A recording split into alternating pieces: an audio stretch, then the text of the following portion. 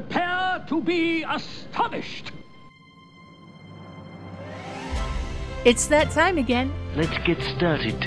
From the Clatsop County Historical Society, an adventure in history with Mac Burns and Alana Quilla.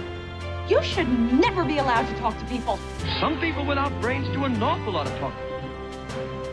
And now, with today's adventure, it's Mac and Alana. Good evening and welcome back to an adventure in history. I'm Alana, here with Mac. And tonight we have a very relaxed guest. Relaxed. I was kind of curious what adjective. I know. She kept saying interesting guest, and I gave her grief after about the I don't know. 110th time, or no, Yeah. probably like 4 in a row. A background in words, and I So- use the word interesting too many times. Yes. But she Relax. is interesting too. I mean, that is why we have her here See, tonight. I had a professor in college that I used interesting, and she ripped me to shreds. She's like, "What's not interesting? Everything's interesting. That means nothing when you say this is interesting." Well, in journalism school, they actually say don't ever use any adjective, Wow. ever, because it's leading. Right? Interesting. So we have a guest here tonight. I know. So I like her because she's laughing at my stupidity I know. already. So without saying who you are just yet, tell us one thing about you that may introduce people to you, again, without saying who you are yet. Caring. Caring. That is good. But that's not going to help anybody No. unless you recognize her voice. We do have Joell Archibald here with us this evening. Welcome. Thank you so much. You are just dipping your toes into retirement. We actually had to book you out, I think, 2 months to get you here today. Yes, I retired from a long career on April 1st. So Wow. Yay. And it wasn't an April Fool's joke and you showed up to No. work the next day. no, it was the real thing. That was the day. Yes, although her colleagues might have wished. Yeah. but Yes. No. Okay. So we have all of her background to talk about. Yes, so we should get right to Let's it. do it. Because we do have a Scandinavian festival, but Oh, yes. And So- the unveiling of the Nordic Park. Nordic Park, it looks great. It looks I beautiful. really like at night when it's kind of lit up. And I know what's under those covers. Do you know what's under the? Oh, yes. They have yes. Because we've had guests talking about We it. have. But oh yes. And did, We've had numerous guests. yeah, there's a tease, folks. If you don't know what's covered up still, because I think they're going to wait until that day Yes. to uncover the last little part of it. And considering that the platforms that were there were an official Astoria Rotary Club project, I'm okay in making this, getting rid of the viewing platforms and Sure. replacing it with Nordic Park. It is Yes. it is definitely a step up. Well, and it's still a viewing area, right? So It's I'm beautiful. okay with that. Yes. Although, it seems like everything that the Astoria Rotary Club has their name on has been being torn down over the last 5 years. Warren Field was one of our big projects, Yeah. and now it's gone. You're getting a little old. And time for new projects, right? Opportunities. Yes. Yeah. All right. So let's get right to it. So these are things that happen tomorrow. Yep. So June 13th, 323 BC. Oh my goodness. I know. I don't usually go back that far. But you like to. I figured it was going to make you laugh. Alexander the Great dies. Oh, okay. I'm always amazed at the parents that would name your kid Alexander the Great. No. He was only 33 years Oh, old. interesting. Makes sense though, Yeah. right? I mean, that's probably pretty. Yeah. So 1774, Rhode Island becomes the first colony to prohibit the importation of slaves. Way to go, Rhode Island. Yes. R.I. Yep. Getting it done. All right. 1777, Lafayette arrives in South Carolina to serve alongside General Washington. Okay. We like Lafayette. 1866, the U.S. House of Representatives passes the 14th Amendment, civil rights. Yes. That was almost going to be my history highlight of the day, but then I realized, no, that's just the House passing it. Right. It still has to go to all the states. Yes. So, because I had something else that you'll see in a minute. Okay. 1922, the U.S. Post Office says children cannot be sent by parcel post I had that one too. I knew you'd love that. after various instances. Because it was cheaper if they're under like 55 pounds. Yep. It was cheaper just to send them via mail than put them on a train. And there's or something. photos. Oh, tons of photos. Yes. Oh, can you imagine? Wow. Yeah. Yeah. It just makes me laugh. Yes. All right. And I'm Terrible. glad it made all of you laugh too. 1933, something that's not funny. The German Secret Service, Secret State Police, the Gestapo, was established by Hermann Goering. Boo hiss. 1967, Thurgood Marshall was appointed to the Supreme Court. Oh. We did a whole show about the Supreme Court. I don't think we did a show about him, though. We didn't. Maybe we should. 1971, the New York Times publishes the Pentagon Papers. Yep, that was a good one. Oh, and suddenly we realize that maybe the government has not been forthcoming about what's going on in Vietnam. Yeah. So the beginning of the end, 1971. Yep. But our history highlight of the day, the thing I think had the most impact on history, 1966, the Miranda rights are established. And I like the background on this. On June 13th, 1966, the U.S. Supreme Court hands down its decision in Miranda versus Arizona, establishing the principle that all criminal suspects must be advised of their rights before interrogation.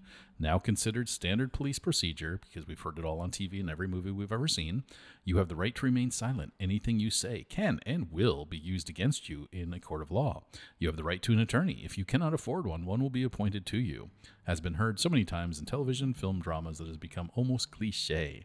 The roots of the Miranda decision go back to March 2nd, 1963, when an 18-year-old Phoenix woman told police that she'd been abducted, driven to the desert, and raped.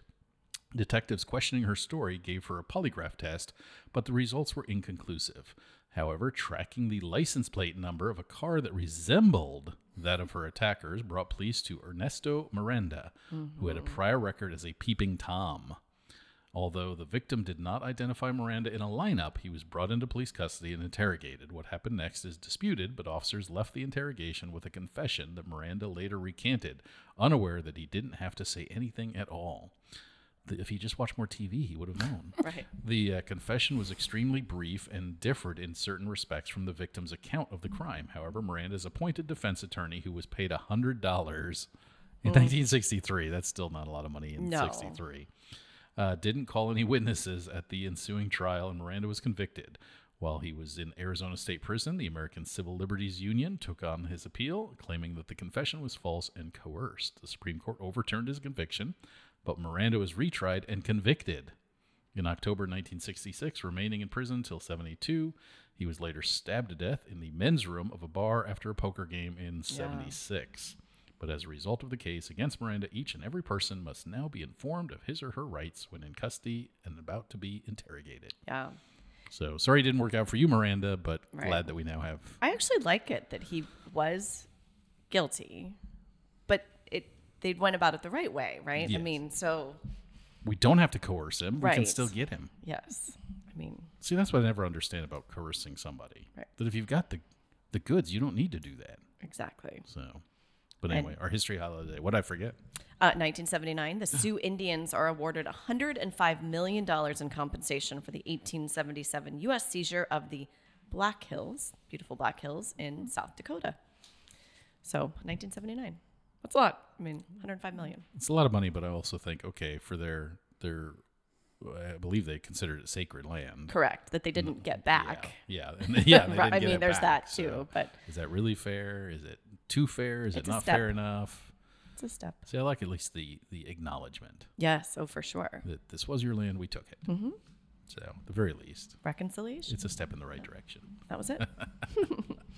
And we are moving in the right direction with Joell here tonight. Thank you for being with us and welcome. Thank you for having me. Yes. So you want to just start and tell us a little bit about yourself and how you ended up here on the North Coast.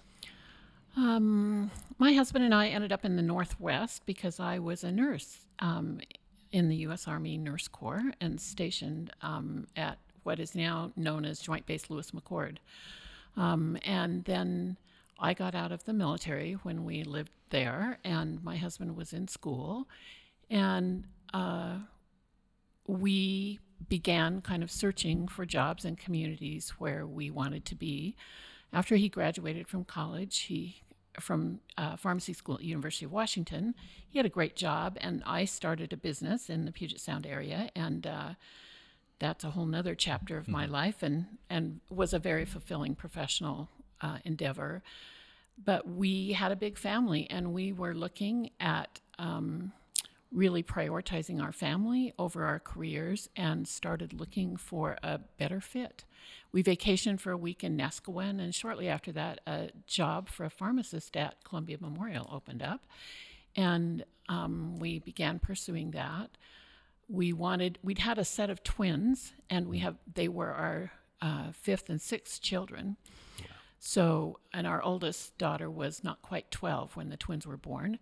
And so we looked for a place where I could stay home full time and Lynn's salary could support us, and in a community that was really family centered. So we very intentionally sought out the North Coast and sought out where we live now. I love that. It always makes me laugh, though, because I don't know if it's somehow the microphone just makes people nervous, or they don't want to really talk a lot, but you skipped like over a whole lot. Like I know. Where did you grow up? How did you're you already become, married? How did you become a nurse and joining the military? I know. So many questions I have. So where did you grow up? We're both from northern Utah, and my mother was a nurse. And from the time I was little, I remember being 3 years old, and when people asked me, I wanted to be a nurse when I grew up. Wow. And I just followed that path. She became aware of a scholarship opportunity for nurses. It was called the Walter Reed Army Institute of Nursing. And it was really an attempt by the military, by the Army Nurse Corps, to recruit students that would, with a scholarship to college, that would then have some obligation back to the military. But because of their education and their loyalty to the military, would be career choices as military nurses. I chose not to stay for the whole career piece, but it was an incredible scholarship opportunity. Every incoming class, the RAIN program, WRAIN was the acronym, selected two students from each state in the country. So there was an incoming class of 100 students every year. Wow. And the first 2 years were at the college of my choice. So I attended a couple of different colleges in Utah. Those universities had to have a nursing program, and I took prerequisites, but I wasn't in the nursing program. And then the second 2 years, I was stationed at Walter Reed Army Medical Center. And my nursing degree, my bachelor's degree, is from the University of Maryland. And all of the faculty were military officers and nurses, and great clinical experiences in the D.C. area. That was a great experience. That's amazing. And I'm amazed at only 2 per state. Was there a ton of competition for that? You know, I don't know how many applied from Utah when I was there. If I would have known it was that competitive, I don't think I would have been brave enough to go for it. But it was just another one of the scholarships I was applying for, and I'm very, very thankful. I was inducted into the Army as a freshman in college, and I received a salary as an E1, an enlisted person, wow, as well as all my tuition paid and all my books and supplies paid. So I got a monthly check as well as all of those things. Sweet. Now, when something like that happens, do you also have, and I'm going to show my military ignorance here, did you have to go to any kind of a boot camp? Did you actually, or was it strictly, okay, I'm just wearing a uniform, I have a rank? Yeah, never even wore a uniform really until we got to D.C. So in the first 2 years, not at all, no boot camp. But then as an officer, after I finished nursing school, was commissioned an officer, yes, there was a officer basic course that I had to attend, which included orienteering and map stuff at night in the dark and jumping from helicopters and being exposed to wow, chemical weapons and defending against chemical weapons and those kinds of things. Oh my gosh. Now, where did you do that? In San Antonio. And you jumped out of a helicopter. Yeah. I love this. See, we learn all kinds of things. things This is here. like one of those little, do all of your children know this? That you have jumped out of a helicopter? You know, someday they will appreciate history more than they do maybe now, right? And then my time in the military here in the Northwest, when I was stationed at Fort Lewis at Madigan Army Medical Center, my military specialty, or MOS, was 88D8A. And so I was a neonatal intensive care or pediatric intensive care nurse.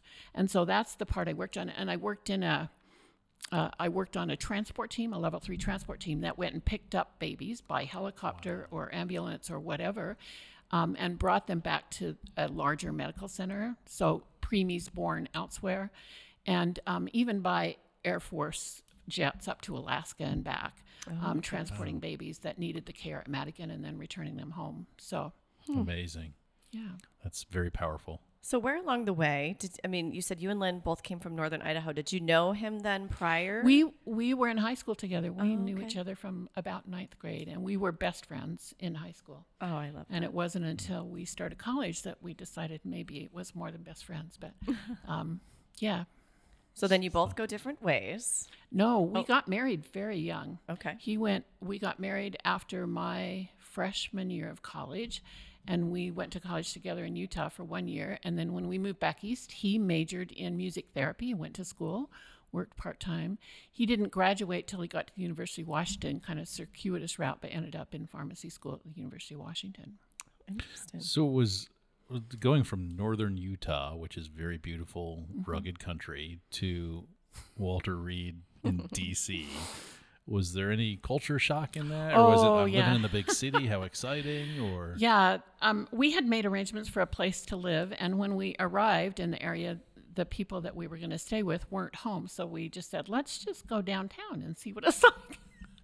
Boy, was that a naive assumption, right? Yes, both exposure to race and culture, just a really, really different, and such a positive thing for us, coming from a pretty segregated community. It was so good for us, and something that I will always be thankful for. To have races and cultures from all over the world involved in what I did and who I saw and was exposed to was a great experience. how long of a commitment did you have to give? I had a 3-year commitment for the 4-year college degree, and I stayed in a little bit longer than that. But they were sending, I had been in a total of 7.5 years, and they were sending a lot of nurses to Korea on unaccompanied tours for 18 months, which meant leaving children and husband at home. And we had just had our third child by that time, and I didn't want to risk having to do that. So I got off of active duty and went into the reserves, and I was active in reserves for a number of years. What a great deal. I know. But you also mentioned, you highlighted or skipped over a business that you said you ran. So tell us a little bit about that. Yeah. After I got out of the military, I went back to school on the GI Bill and got an MBA. And one of the courses and the motivation behind that MBA was because I had seen so many nurses being promoted to managerial positions because they were really, really good clinically, but they didn't have the skills they needed at the managerial level. And I wanted to develop those skills and that knowledge. So, and then as a result of an elective I took during my MBA curriculum, I started my own business, which, looking back again, I think I was a little naive. Washington State's Nurse Practice Act allowed nurses to do things within the scope of their licensure and bill insurance companies independently, not having to go through a doctor. And so that's what I did. I set up a business that I could do things that were under that standard and bill directly. And that had never been done in Washington State before, and hardly ever in the country. And so I ended up doing a lot of consulting on nurse entrepreneurship and speaking at national conferences with other people who were interested in that concept, as well as running this business, which was called the Warming Touch, and interacting with moms and babies, really monitoring preterm labor, putting babies under phototherapy or bilirubin lights at home, doing weight checks on babies that were failure to thrive, lactation consulting. I had nurses available 24/7 and covered the whole South Puget Sound area. It was really fulfilling, enjoyable work. So I love that. So a specialty, I see a passion for children and education, certainly, because at this point in your life, how many children did you have? Well, we had 6 by the time we moved to Oregon. Oh my goodness. So you're getting your MBA, you're starting your own business. Yeah. And raising 6 You're kids. raising all your children. Yeah. Your husband's going to college still. Yeah. Yeah. This is quite a success Impressive. story. Yes. Intimidating. I know. I love it. Making me second guess all my choices in life. Yes. So then you come to Oregon. Yeah, came to Oregon, stayed home with our kids for a little while until our daughters got kindergarten age, our twin little girls, and then went to work first in the Healthy Families program, which is a home visiting program here in Clatsop County. and then moved into public health work with Clatsop County Public Health, again, doing home visiting programs, overseeing the immunization programs in public health, and have just done a variety of work with and for public health in different places since that time, until the job I just retired from, which was the Oregon Health Authority. My job title was an innovator agent, which is kind of felt like up my alley when that job opportunity came up, and I did that for 9 years. The innovator agents were involved directly with Oregon's Medicaid population and the changes that Oregon made to both improve care and make things more cost effective for the Medicaid population. So since you're retired and you're not going to step on any political landmines that would get your job in trouble, how do you think that the insurance program, Medicaid, or health system works as is, or do you see improvements that if you could snap your fingers, you would make? Oh, yeah. I see improvements all the time. I think that's both a challenge and a blessing, right? That I see improvements, but they aren't always within my ability to control, right? And that was one of the both rewarding and frustrating things of working at the state level. So Joell was somebody that we leaned on when we started the Providence Healthy Smiles program, which was the children's dental program at Providence. And she's been a go-to for several of our employees, of course, through the years. So yeah, we were sad to see her go, but I know where to find her now. Yeah. That's right. So one thing too, you said Lynn started at Columbia Memorial, but he ended his career too at Providence. Yeah, he was at Columbia Memorial for some time. He's worked retail jobs here. He was at the old Holiday Drugstore with Frank Stewart for a long time. And then Frank retired and sold that to High School Pharmacy, and he worked for High School Pharmacy. And then he retired from Providence Seaside as a pharmacist. Yeah. It is rare for us to go out in public and people not recognize him. And he hates going into stores because people are very grateful for how he interacted with them.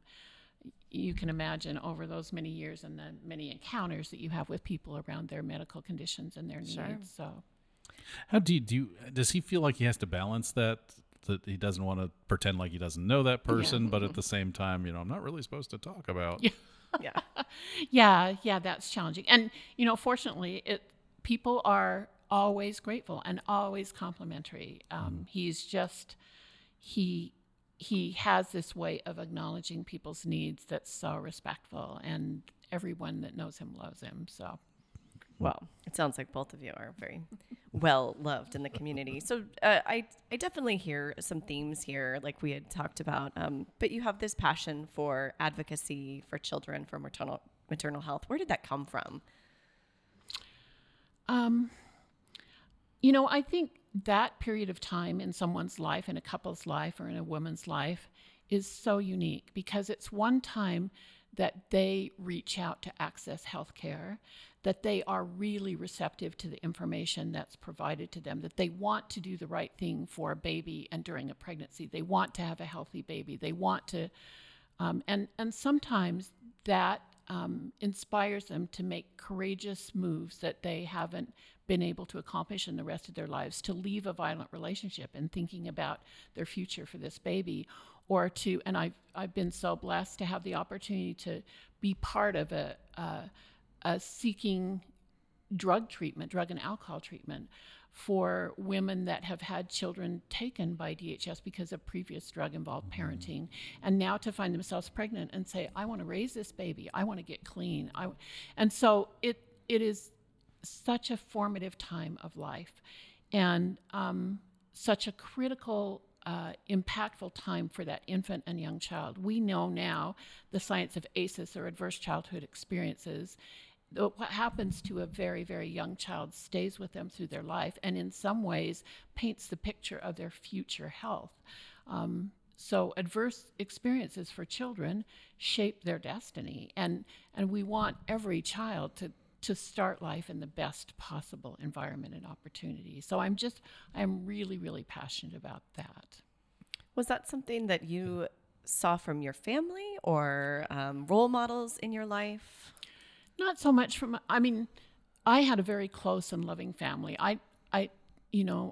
For me, hearing about the trauma that children experience, or knowing children who have gone through really difficult situations, that makes me hurt, because my life was such a privileged one, in such a sense that I had two parents who I knew loved each other and loved me. I had siblings that loved each other and loved me, and still do. And so we have a song in our church, and the title of it is "Because I Have Been Given Much, I Too Must Give." I think if there's a motivation for me, it's that I've had these things in my life and how powerful they've been for me, and how I feel like every family and every child should have and that chance. That's wonderful. I just can't picture you as such a spokesperson for these organizations you've been involved in. You're very inarticulate, and it's very hard for you to say what you think. Wow, I would put you in front of a camera or a newspaper. I want to snag her up and that is amazing. And, put you on all my And it's not like she was reading that. That was just a question from the heart. Bam. Wow. You definitely had the right career. And even though everyone deserves a retirement, you probably should be called back all the time. I know. It's gonna happen. I do not feel good for whoever replaced you. I feel badly for them. Well, Alana and I were talking before. That leap into retirement is a challenging one for a lot of people, and for me, it's what should I be doing now? How should I be giving now? Right? It's very different. Finding new avenues. Yeah. Than working long hours and passionate about a job that I loved. What should I be doing now? So I have a feeling that you will find those avenues very easily. Well, this is now my goal, to get her involved with my programs. Yes. That's what this was really anyone all about. else does. Yep. Well, what do you, switching gears here, we got about 2 minutes left. What do you chose to come here? You very deliberately make that choice. So what made you fall in love with this region, this area, and what keeps you here? Stole your question. We were looking for a very tight community focus for our children. We moved here, and our kids could walk to the little Gearhart Elementary School. We had kids in high school, and because of the size of our family and our family values, 6 kids are a noticeable impact on the community, and our boys were not small. So everybody knew who the Archibald boys were, and we would get a phone call saying, "I saw your son's car at so-and-so's house, and I don't think you'd want him there." And we'd say, "Yes, you're absolutely right." So that's both good and bad. The connectedness of community, it takes a village, right, to raise a family or to raise a child. And we were always thankful for those close relationships. We have chosen to stay because of that community sense. We know people, we have developed cherished relationships here. We will never leave. And so a lot of people in retirement look at, okay, where can we go next? We will never leave. In fact, a few years ago, we did a pretty major addition onto our house to accommodate our crowds of kids and grandkids when they come home, which is counter to any advice they tell you approaching retirement. Don't build a bigger house. But so that's where we want to be for the rest of our lives. Well, wonderful. And welcome to the next adventure in your life. Thank you. And I'm just shocked that I've never run across you before. I wish I had, because you are an amazing, dynamic person that is just inspiring by everything you say. Well, the good news is she just said she's not going anywhere. That's right. She's retired. So all the organizations on the coast can reach out. I'll be here. Thank you, Joelle. Thank you. All right. Go make some history. We'll catch you next week. Thanks for listening. Thank you for joining us for An Adventure in History. An Adventure in History is created and produced by the Clatsop County Historical Society and brought to you by KMUN.